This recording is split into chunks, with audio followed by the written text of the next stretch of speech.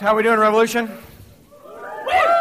We're doing all right. It's good to see you guys. Well, Justin is next door in the nursery, so you'll want to be praying this entire service with the kids. And so you've got me for both announcements and the sermon. So you got a little bit of an echo there. You hear that? Sorry, I'm kind of picky about that because it bothers me. Couple things. One, if you want one of the T-shirts, we have Revolution T-shirts. If you are a college student or are of college age, then the T-shirts are free. You get one free T-shirt, red or white. You take your pick. They're over there. Just see me afterwards. Right afterwards, I'll go over there. We'll get your size. We'll get you all that taken care of. All right? So that is one. If you are not college age, you want a T-shirt, they're just $10. And that's just really kind of covering our costs. All right. Katie Reed did the design, and Nate Wolf, who's got a company called Rise Above the Hate, did produce the shirts. And so we've got those if you want them to help us kind of push Revolution out there, because we really want to reach people who are not being reached. All right.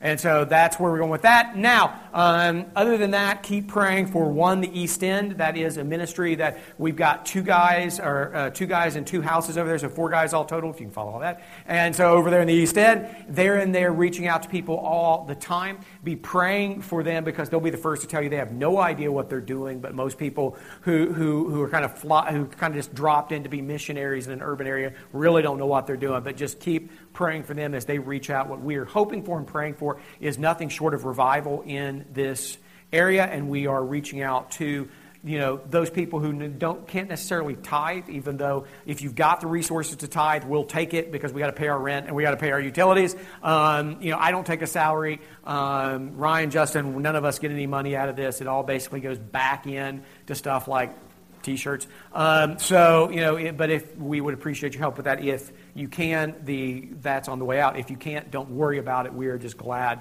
that you are here. So let's pray, and then we're going to jump into the Gospel of Mark. Heavenly Father, we thank you so much that you have given us this place. It may look like a scene from a horror movie, but you're keeping it up, you're keeping it together, you're keeping the lights on so that we can continue to preach the gospel and grow closer to you. I pray for everyone here. I pray for your Spirit to be here tonight, and that we may learn and worship you. We pray this in Jesus' name. Amen. All right. Let's jump into the Gospel of Mark.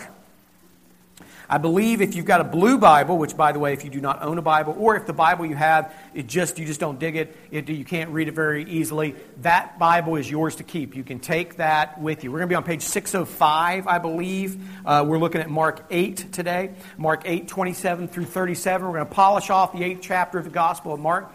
We'll move on next week to Mark 9. All right.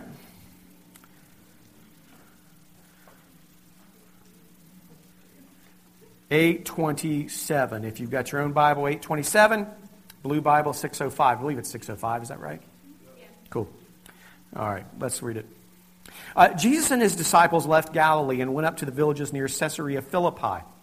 As they were walking along, he asked them, "Who do people say I am?" Now, we're going to see this in a minute, that this is a little bit awkward. One, they're in Caesarea Philippi. The area of Caesarea Philippi that they are in is a place where pagan worship, anti-Christian, anti-kind of Jewish worship went on. In fact, this is kind of the area for the great god Pan, where they used to worship. And in fact, many early Christians identified this as like a hotbed of like Satanism. This is a nasty place that he and the disciples are at. And they've got, as you're going to see here in a minute, they've got a crowd following them, right?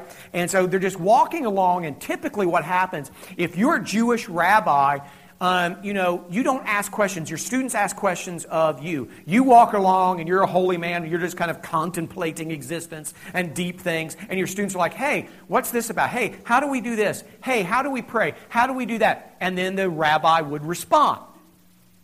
Here, with a crowd following them, Jesus turns around, looks, and goes, "Who do people say that I am?" Now, since he's a controversial figure, this is probably a little bit of an uncomfortable moment, because there are lots of people and they're saying a lot of things. Verse 28. "Well," they replied, "some say John the Baptist, Some say Elijah, and others say you are one of the prophets.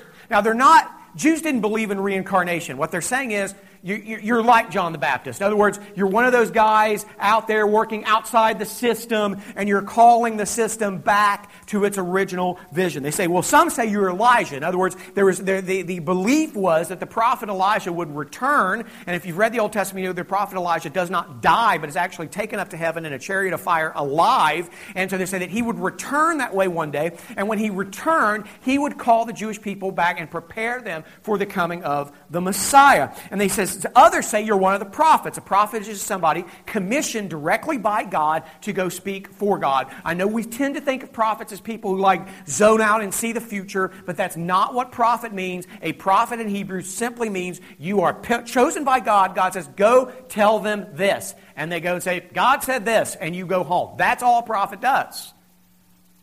So notice what they're saying. The crowds are going, maybe he's like John the Baptist. Maybe he's like Elijah. He's going to prepare the way for the Messiah. Maybe he's like a prophet. None of them are saying he is the Messiah. None of them are saying he is the Christ. This is despite the fact that he's literally throwing demons around. He's healing people of incurable diseases. He is feeding people, drawing food out of the air. And everybody's just like, well, maybe he's like something we've seen before. And then he asked them, who do you say I am? And Peter replied, you are the Messiah. It's the first time this has happened, where somebody has verbally said this. Now, other people have shown their faith in Jesus Christ, typically non-Jews. When they grab onto the edge of his robe, that's a way of saying, I think you're the Messiah. But this is the first one anybody stood up in public. Remember, there's a crowd within earshot, as we're going to see. And he says, you are the Messiah.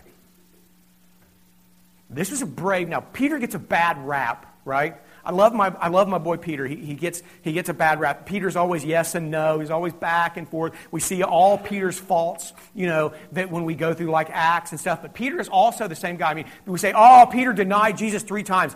Okay, yes, he did. But he was also the guy that when the Roman soldiers come to arrest Jesus, he's the one who pulls a sword and goes, let's go. Now, you pull a sword, in front of the temple guard, right? It probably is not going to go well with you, right? This is like going into Detroit, midnight, worst part of town, with a fist pack and going, I can take anything. Oh, you're not going to last 5 seconds, right? But Peter's willing to stand up and do that. Peter gets a bad rap. Peter is willing, in other words, when he does that, Peter's saying, I'm willing to die for you. He doesn't completely understand Jesus, but he's willing to die for him. And Peter's the one who stands up and says, you are the Messiah. Verse 30, but Jesus warned them not to tell anyone about him. And then Jesus began to tell them that the Son of Man must suffer many terrible things and be rejected by the elders, the leading priests, and the teachers of religious law. He would be killed, but 3 days later he would rise from the dead. As he talked about this openly with his disciples, Peter took him aside and began to reprimand him for saying such things. You ever think Peter looks back on this and thinks how stupid he was to try to tell God what's what? Jesus turned around and looked at his disciples, then reprimanded Peter. He says, get away from me, Satan. He said, you are seeing things merely from a human point of view, not from God's. Now, Jesus does not believe his man Peter is the devil. The word Satan simply means one who opposes God. He is saying you are opposing God by doing this. He is basically tempting Jesus. Now, Jesus overcomes any temptation. We see the temptation Jesus has in the garden not to go through with his mission. And Peter's saying, you can't do that. Messiahs don't do this. This is one of the reasons why Peter does deny him, because he does not understand why Jesus would be arrested, because when he says Messiah, he's thinking everything he has been taught from a kid. From the time he's been from a kid, he has been living under Roman occupation. Peter does not know anything but Roman occupation, foreign occupation. That is all he knows. And so he's growing up with that, and from the time he says that the Messiah will be here one day, the Messiah will be here one day, the Messiah will be here one day, and when the Messiah comes, he is going to lead us against the Romans. We're going to kick them out, and we're going to have our country again. And this is what he thinks. So when Jesus says, I'm going to hand myself over to the Romans, and the Romans are going to torture and kill me, no. That's not how this goes down. That is not what is supposed to happen here. And Jesus says, stop it. Stop it.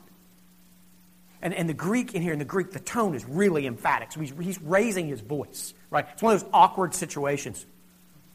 Right? I travel a lot, and I meet with people for my day job. I help, raise money for Christian ministry. So I travel and I meet with people a lot. And when you meet with people who give you money for ministry, that means you take them out to dinner a lot, right?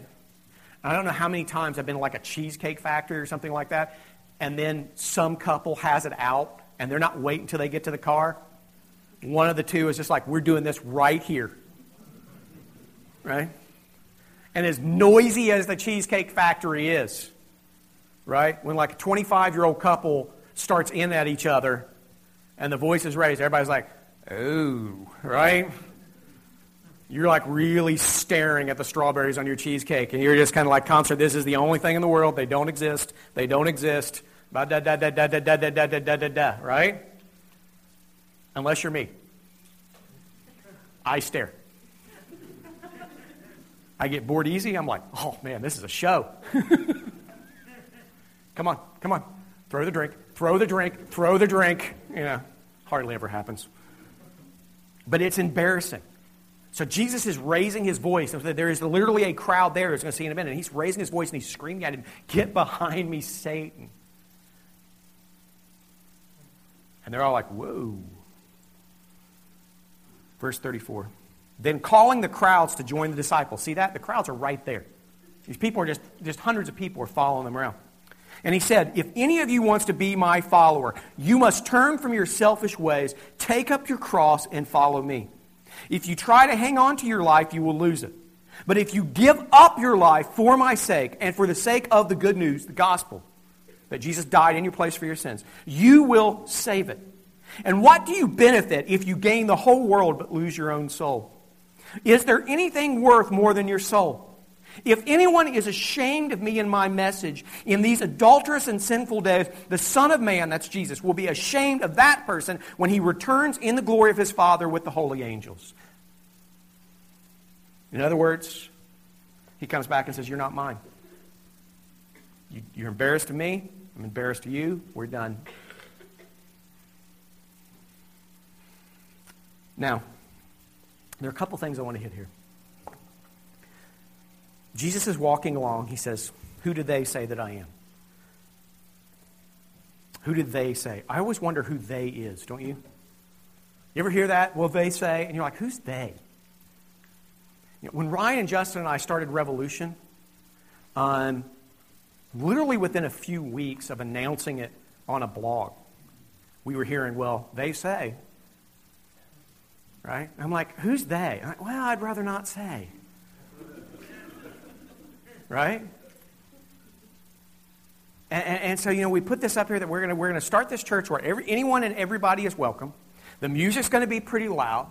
We're going to try to really dig down deep into the meaning of Scripture. We're going to try to have some deeper theology. We're not going to do the how-to sermons, the how to raise godly kids, or how to have a good marriage. We're not really going to focus on that. We're going to focus on what the Bible means, who Jesus Christ is, who God is, what we're supposed to do in response, and that's what we're going to do. And the next thing I know, it's like, well, they say you guys go into bars. Yes, we do. They say you're a cult. No, we're not. Do you see anybody here wearing like tracksuits, talking about when the comet comes? Nobody's a cult. Goodness sakes, nobody out there selling flowers. I mean, come on, right? And so you had all these things. They say your preacher doesn't believe this, doesn't preach that. Sometimes they're right, sometimes they're wrong. And I'd be like, who is they? The Bible says if they are Christian and they got a problem with me, they need to come to me and we need to talk. Never happened. Never happened. And so they say. They say. And I was like, what do you say?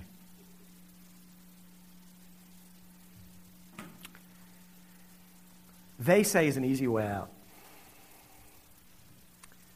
It's awkward, but it's still pretty easy for Jesus to say, what did they say? Because you don't have to own it, right? That's just, I heard this, I heard that. Okay, whatever. But when he turns around and says, what do you say? And you got to stand up and own it, right?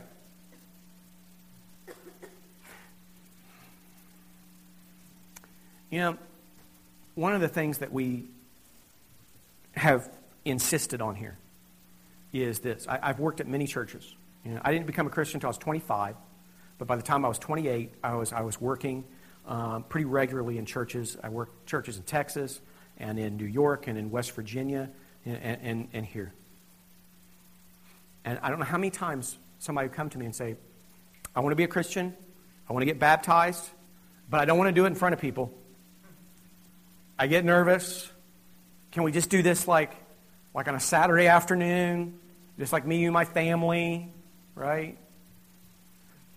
And I got in trouble with a couple of churches because I would say, no, you can't do that. I'm not doing that.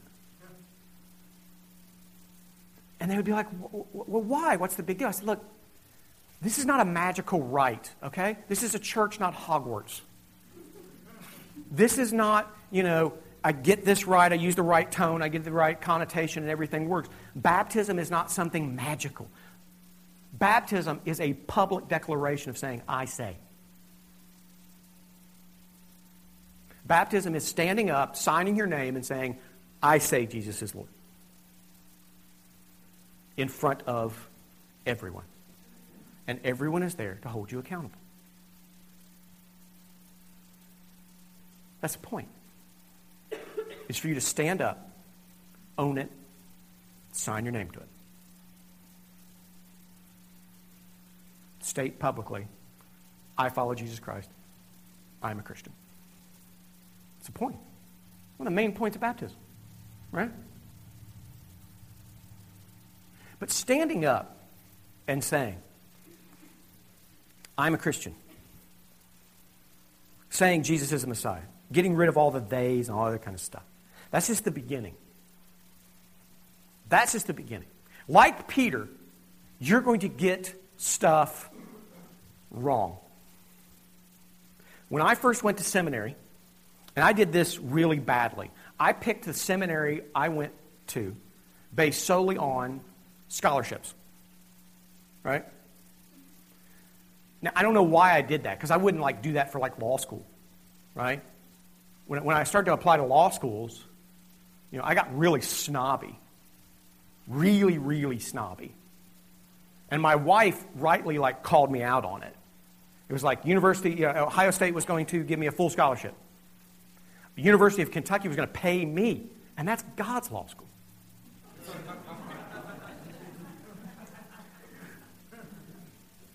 But then I got an acceptance letter from an Ivy League law school. I'm like, oh, well, I'm going there. They weren't going to give me anything. In fact, they were going to charge me stuff. I will pay off. Look, they will put me in the ground. I will still be paying student loans to Cornell, right? Because it costs so much. But I was thinking, well, I'm going to go to the best law school. But when I picked seminary, for some stupid reason, it was like, well, they want to charge me $30,000. That costs $20,000. This place in West Texas I'd never heard of, free. I like free. Honey, we're moving to Texas. And we spent our honeymoon driving to Texas. She's still trying to forgive me for that. You ever been to Texas? Right? And so I go, and I had no idea that the seminary I was going to was really weird. It was in transition. It went from being a sectarian fundamentalist place where they believed they were the only ones going to heaven to being a really progressive place where everybody was going to heaven. They swung from one branch to the other, right? And I didn't know anything. Even though I'd grown up a preacher's kid, I didn't know. These people, I had professors who went to Harvard and Oxford, and they're saying, you need to believe this, this. I was like, oh, okay. You went to Oxford, right? I barely graduated from Wheelersburg. I showed up graduation. I didn't know if they were going to let me out. Yeah. Apparently, sleeping through calculus will not help you graduate. Not that I've ever used it since. And so I had all these weird beliefs, and I fell in with this movement called the emergent movement and all this other kind of stuff. And I spent a couple years in that, and I finally found that to be really empty. And so later on, I had to, all the people I'd learned to like look down upon when I was in seminary, because I thought they were simple-minded and all this other kind of stuff, and they weren't as sophisticated as these scholars from Oxford and Harvard were and all this other kind of stuff. I started to realize, those unsophisticated guys make sense, and they're probably right. And that was really painful for me to say that for years I was wrong, and I needed to turn my back on that and move away. I was wrong about how I looked at Jesus, but I was. And I'm still learning. Every single day I'm learning. I've been doing this series at Christ Community Church on apologetics, and I've learned so much because where I thought that I knew this or that, and I started to dig into it, I was like, oh my gosh, I got that wrong. And that's what it's like to follow Jesus. Yes, you stand up and you go through, and you should be baptized. If you haven't been baptized, you should, if you want to be a Christian. And so you do the public thing. You sign your name. You quit saying, well, some people say Jesus is this, some people say Jesus is that, and you stand up and say, I say Jesus is the Messiah, and you sign your name. But just like Peter, you're going to get that wrong.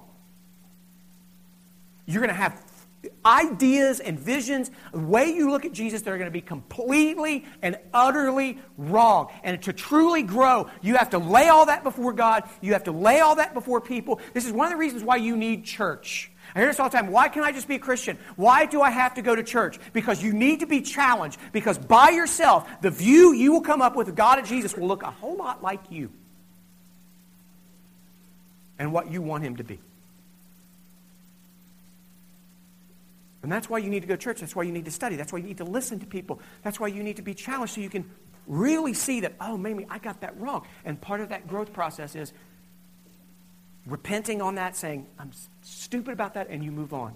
And one of the things you will learn is this. Jesus turns from His disciples, looks at the crowd, and says, if you want to follow me, you give up everything.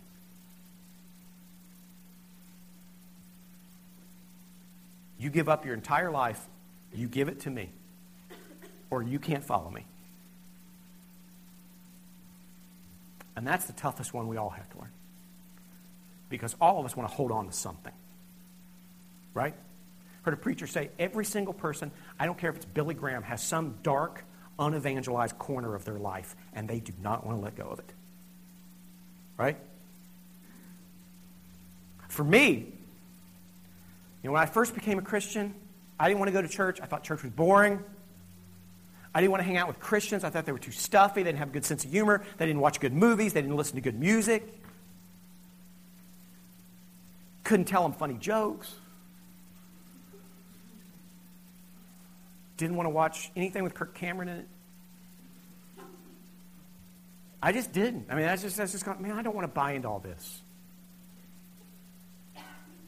And so I go in, I go and I was like, well, Jesus saved my life, so I guess I got to go in. And I go in, and I quickly realized that whole culture, Christian culture thing, had almost nothing to do with actually being a Christian. And what I eventually learned was even that, in fact, a lot of Christianity has nothing to do with being a Christian, because here's why. Too many churches do this. I'm not picking on churches because this is tough. We struggle with this as well. They send the picture that if you want to be a Christian, all you have to do is this. Have an altar call, or people raise their hands and say they want to invite Jesus in their life. You do the baptism thing, and then you just try to behave. Right? Say a little prayer. Don't get drunk. Don't commit sexual sins. Watch your mouth. That kind of stuff. Does that sound like follow me and deny everything? It kind of just sounds like a self-help 12-point plan to be more successful, to have a better you, to have a better positive outlook or whatever. And that's not what Jesus is calling us to do. He's saying it's everything. You give up everything. And I struggle with that. I don't know about you. I struggle with that every day. Because now it's not so much the Christian culture thing. I've learned to just write that off a long time ago. Even though I met Kirk Cameron, he's a nice guy. I'll give him that. I'm still not watching his movies, but he's a nice guy. What I struggle with now is this. God called me to plant a church in Portsmouth, Ohio, and that means that you have a lot of broken people, a lot of people struggling to hold on to their life, whether it's because of sobriety or it's because of relationships or it's because, they came from a really jacked up home and they're just hanging on with a white knuckle grip to their life. And that means they need a lot of pastoring, and I like to be left alone. Right? I just want to watch ESPN, drink my vitamin water, right? And be left alone. And God won't let me do that.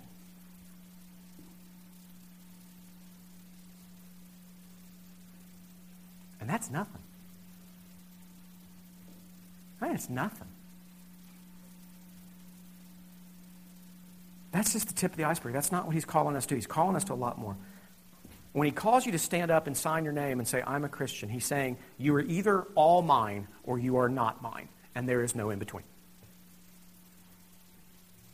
You give me everything, you give me nothing. And he warned people about this. He said, count the cost.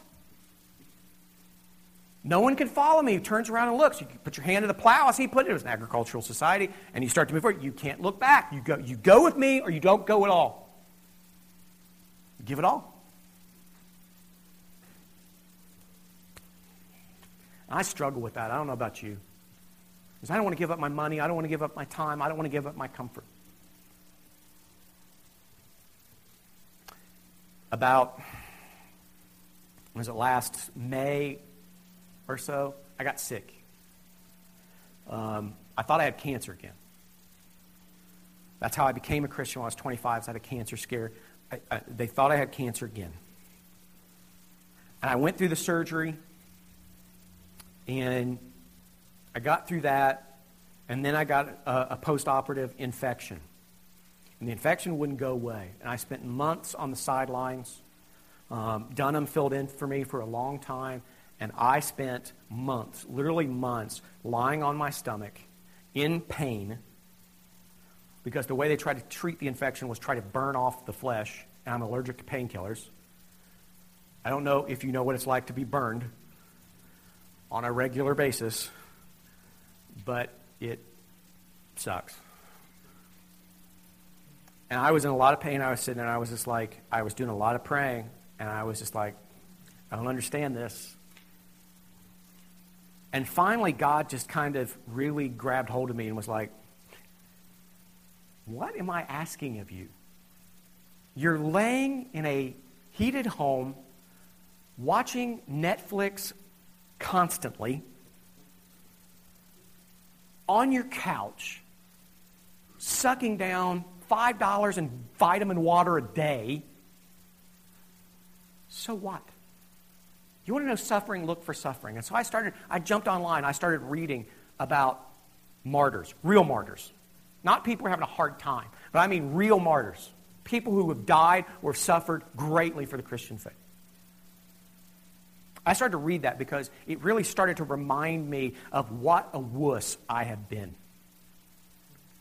And how little I've really given to God, even though I've been ministering for Him for 14 years. And this past week, I was reading about this guy in Vietnam.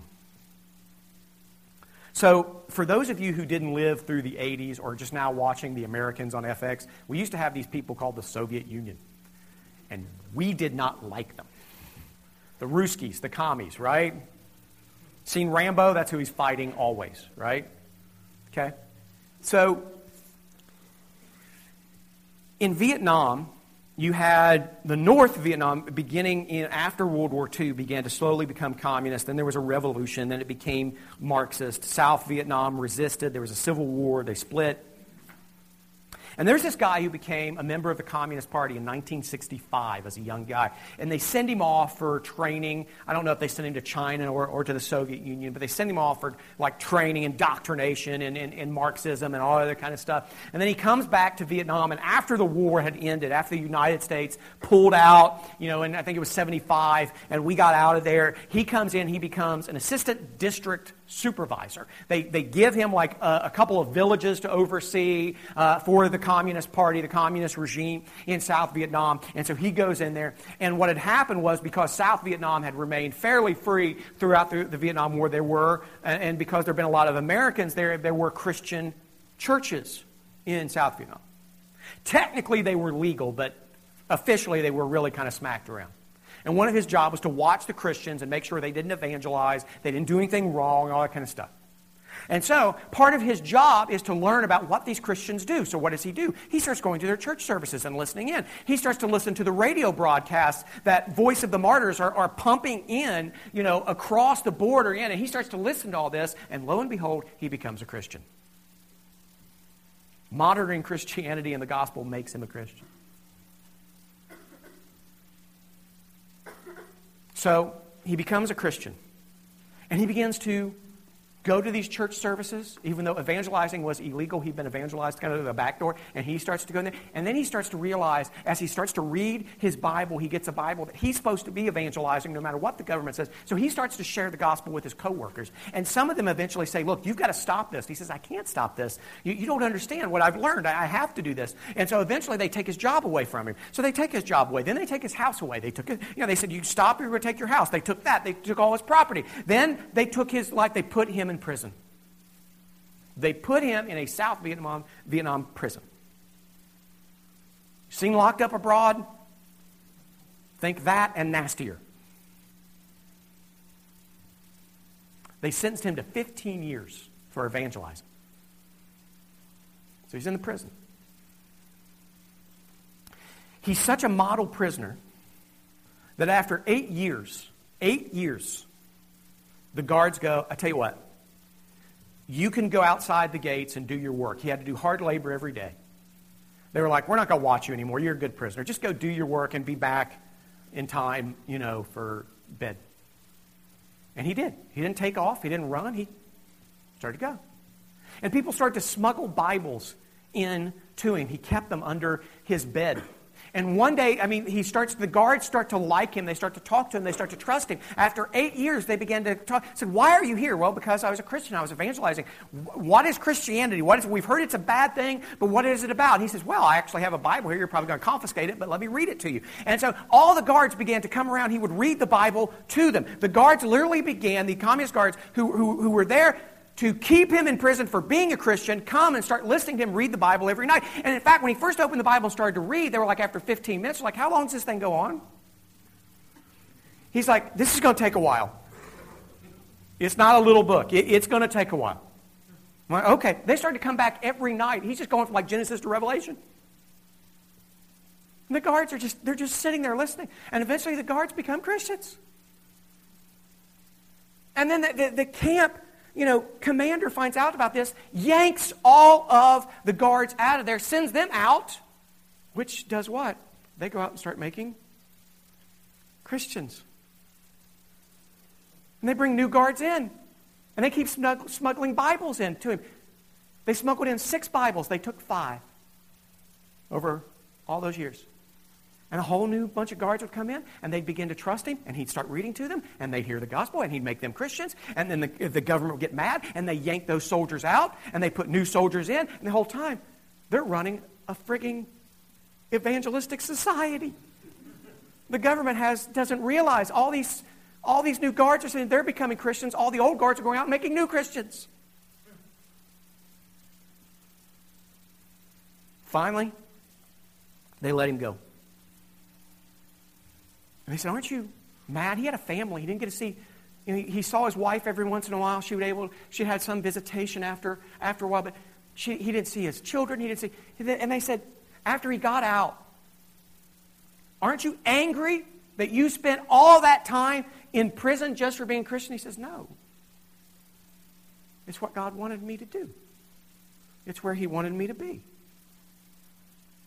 And I got to meet Christians doing that. And they said, how do you keep such an attitude? He said, and this is funny, he asked the interviewer, he goes, don't you know what Jesus did for you? Don't you realize how sinful you are and that Jesus took all that sinfulness upon himself? Don't you realize he died for you?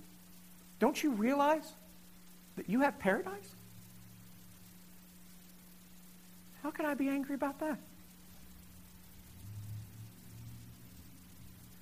And I read that,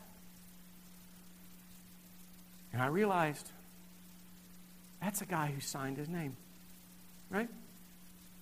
That's a guy who stood up with everything he had and said, you are the Christ. What about you? Let's pray. Father God, we thank you for this little church in the middle of nowhere, that we can come together and that you somehow use this, that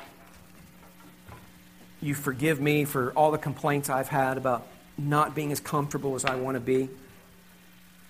When you left your throne in heaven to come and live and die for me, how dare I complain? Why? I'm just glad that you have forgiven me for that. You're working on me and you're pushing me. And I pray the same for everyone here. I have a sneaking feeling that a lot of people here